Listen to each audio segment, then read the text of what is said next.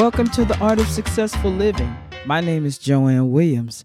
This podcast is about learning how to overcome personal difficulties, make better choices, and cultivate a closer relationship with Jesus Christ. Praise God. We are starting a new series. I'm calling it the Sevenfold Anointing of King David. Our scripture is coming from 1 Samuel chapter 16, verses 13 through 22. Here, Samuel anoints David as the new king of Israel. And we're going to start with verse 13. Then Samuel, who is a prophet, took the horn of oil and anointed him, meaning David, in the midst of his brothers. And the Spirit of the Lord came upon David from that day forward. Samuel arose and went to Ramah. 1 Samuel chapter 16, verse 13. Then I'm going to jump to the next verse. One of the servants said, "Look, I have seen a son of Jesse the Bethlehemite, who is skillful in playing, a mighty man of valor, a man of war, prudent in speech, and a handsome person, and the Lord is with him." I'm going to jump down to verse 22. Saul sent to Jesse, saying, "Please let David stand before me, for he has found favor in my sight." So I've just read for you 1 Samuel chapter 16, verses 18, 19, and then I jumped to verse 22. Now let's go to Isaiah chapter 55, verses 3 and 4. And it says, "I will make an everlasting covenant with you, the sure mercies of David. For indeed I have given him as a witness," or model to follow to the people. And that is Isaiah 55, verses 3 and 4. Now, let's get into our topic. King David is a picture.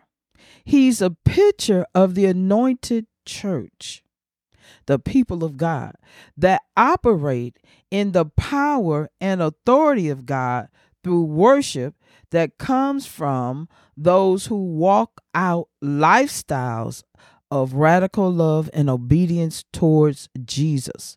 Jesus said, "If you love me, keep my commandments." In other words, obey me. We're going to learn much about what God will do in these days as we understand how the anointing operated in David's life.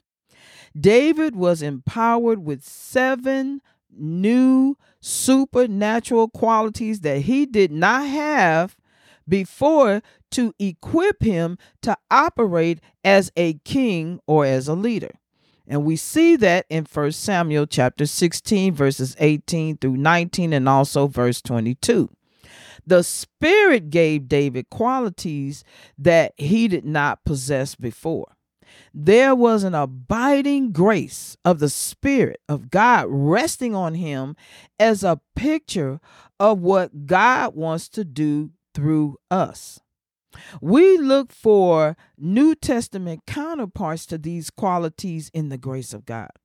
In 1 Peter chapter 2, verse 9, the Bible tells us, "But you are a chosen people." God chose us. A royal priesthood, not just any kind of priesthood, but a royal priesthood, a kingly priesthood. You are a holy nation, a people set aside for God's use. A people belonging to God. And why? That you may declare the praises of him. Remember, David was out there with the sheep and he was praising God, singing to God, talking to God, praying to God, so on and so on. That you may declare the praises of him who called you out of darkness into his marvelous light. And I just read that particular scripture from the NIV. So first, we're going to start with we're going to begin with the definition of anointed.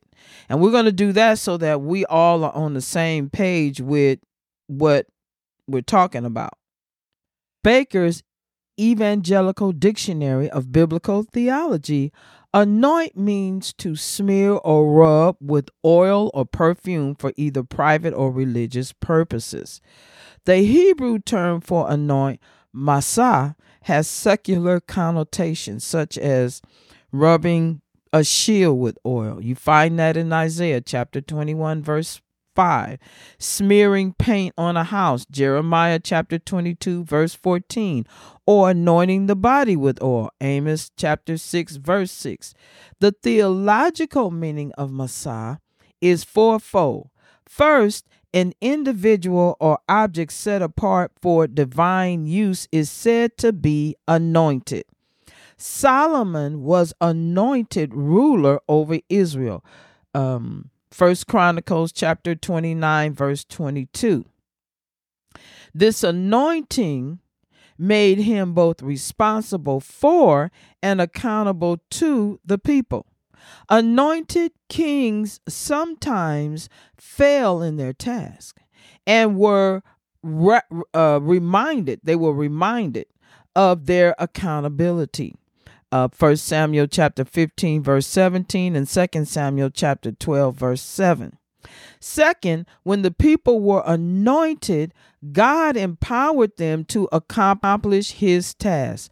1 Samuel chapter 10, verse 6, 1 Samuel chapter 16, verse 13. Third, no one was allowed to harm God's anointed. 1 Samuel chapter 24, verse 10, and also 1 Samuel chapter 26, verse 9. Finally, the term Mashiach derived or came from Masah, which refers to Israel's Messiah who was to come from the house of David. Psalm 84, verse 9, Psalm 89, verse 38, and Psalm 89, verse 51. In the New Testament, Christ is portrayed as the Messiah. Jesus is the promised deliverer, John chapter 1, verse 41, and also John chapter 4, verse 25. Anointed with the Holy Spirit and with power, Acts chapter 10, verse 38. So now let's get into this sevenfold anointing. The sevenfold anointing was this. Number one, manifestation of the number one manifestation of the Spirit was skillful in playing, releasing God's presence to other. Number two, the second manifestation of the Spirit, the Bible says that he was a mighty man of valor. He had a courageous heart before difficulty. Third, he was a man of war. The manifestation of the Spirit was he was a man of, or anointed a man of war, successfully defeats the enemy with power. Number four, the manifestation of the Spirit was prudent in speech, wise speech in private and public. Manifestation of the Spirit, number five, he was handsome. We're talking about spiritual beauty of holiness. Because remember, the verse prior to all of this, I believe it was verse 12, talks about he was good looking, but those are that was the physical. Here he's saying, he was good looking, but we're talking about the spiritual beauty of holiness, the counterpart of the physical attraction. Manifestation of the Spirit, number six, or the sixth thing that the Spirit anointed him with. The Lord is with him, especially the Spirit of revelation. Manifestation of the Spirit, the seventh anointing was favor of God. He was blessed in his circumstances. He had blessed circumstances. David was empowered with 7 new seven new supernatural qualities that he didn't possess in his natural personality. He received ability to do special tasks in God's will, and this is called the spirit of might. He received the ability to do special tasks in God's will. This is called the spirit of might. So the scripture says the spirit of the Lord shall rest upon him. And then you go on the spirit of counsel and might and blah, blah, blah. Go read that in Isaiah chapter 11, verse 2. This supernatural grace includes the ability to receive divine information, to release God's power, and also to gather the people and sustain them in pursuit of the highest things on God's heart.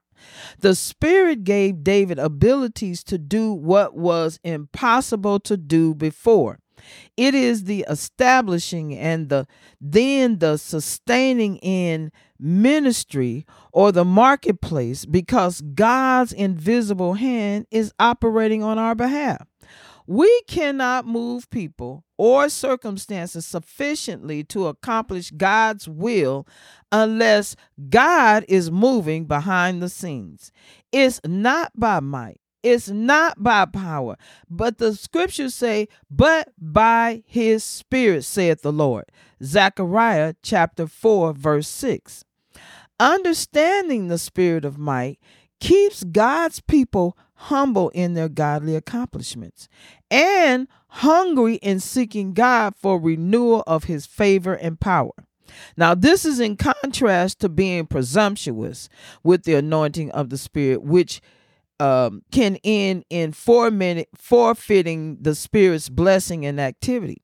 Many have initiated a ministry or business that required God's invisible activity, only then to grieve the Spirit and thus end up in impossible situations of not being able to maintain what was established without the invisible hand of God working behind the scenes.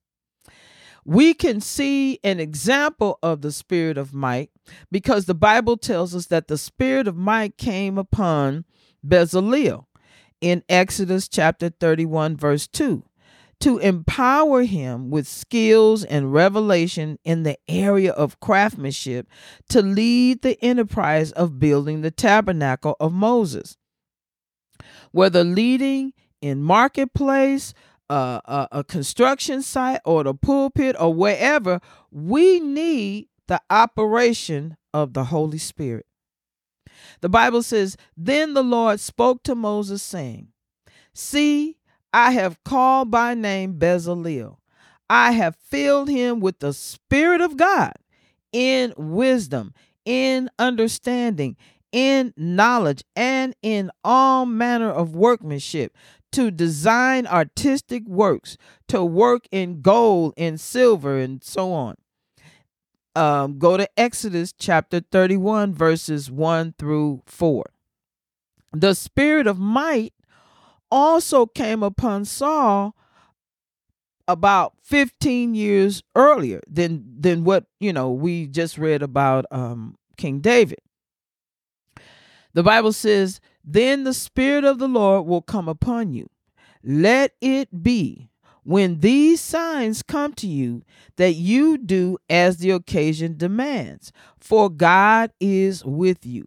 Then the Spirit of God came upon him, and he prophesied among them. 1 Samuel chapter 10, verses 6 through 10. And this is when, before the Spirit of the Lord departed from King Saul, that the spirit of might was upon him. And again, we find that in 1 Samuel chapter 10, verses 6 through 10. Before David received the anointing of the Spirit, he was described in terms of his natural endowments and appearance. Again, 1 Samuel chapter 16, verse 12. He was described as ruddy with bright eyes and good looking, which spoke of his reddish complexion and hair. Most Jewish boys back then had black hair. They probably still do. Most Jewish boys had black hair and a dark complexion. Therefore, David's unusual physical feature made him stick out. It made him attractive. The point of this passage is to make a contrast between natural endowments that cannot produce what David's life was called to achieve in the grace of God. Natural endowments, even ones bringing, great distinction, without the release of the authority of the Spirit of God, are not sufficient. The Spirit of the Lord came upon David from that day forward and remained on him through the rest of his life. In other words, it was an abiding grace, an enabling grace that continued until the end. The anointing increased in David's life as he received 3 strategic installments of it. First, in Bethlehem, then about 13 years later in Hebron, then another 7 years later in Jerusalem. Each installment added new dimensions of enabling or abiding grace without diminishing the grace of earlier days. God was just adding on, increasing this grace. Well, that's all for now. Come back next week as we discuss the manifestation of the Spirit, number 1. The goal of this podcast is to influence Christian believers to lead successful or more successful Christian lives as we reflect on the love of God and the Word of God. Join us every Wednesday and click that subscribe button so you can be notified when the next podcast comes out. While you at it, spread the news to your family and friends to check out this podcast. Until next time, all my kings and queens, be blessed.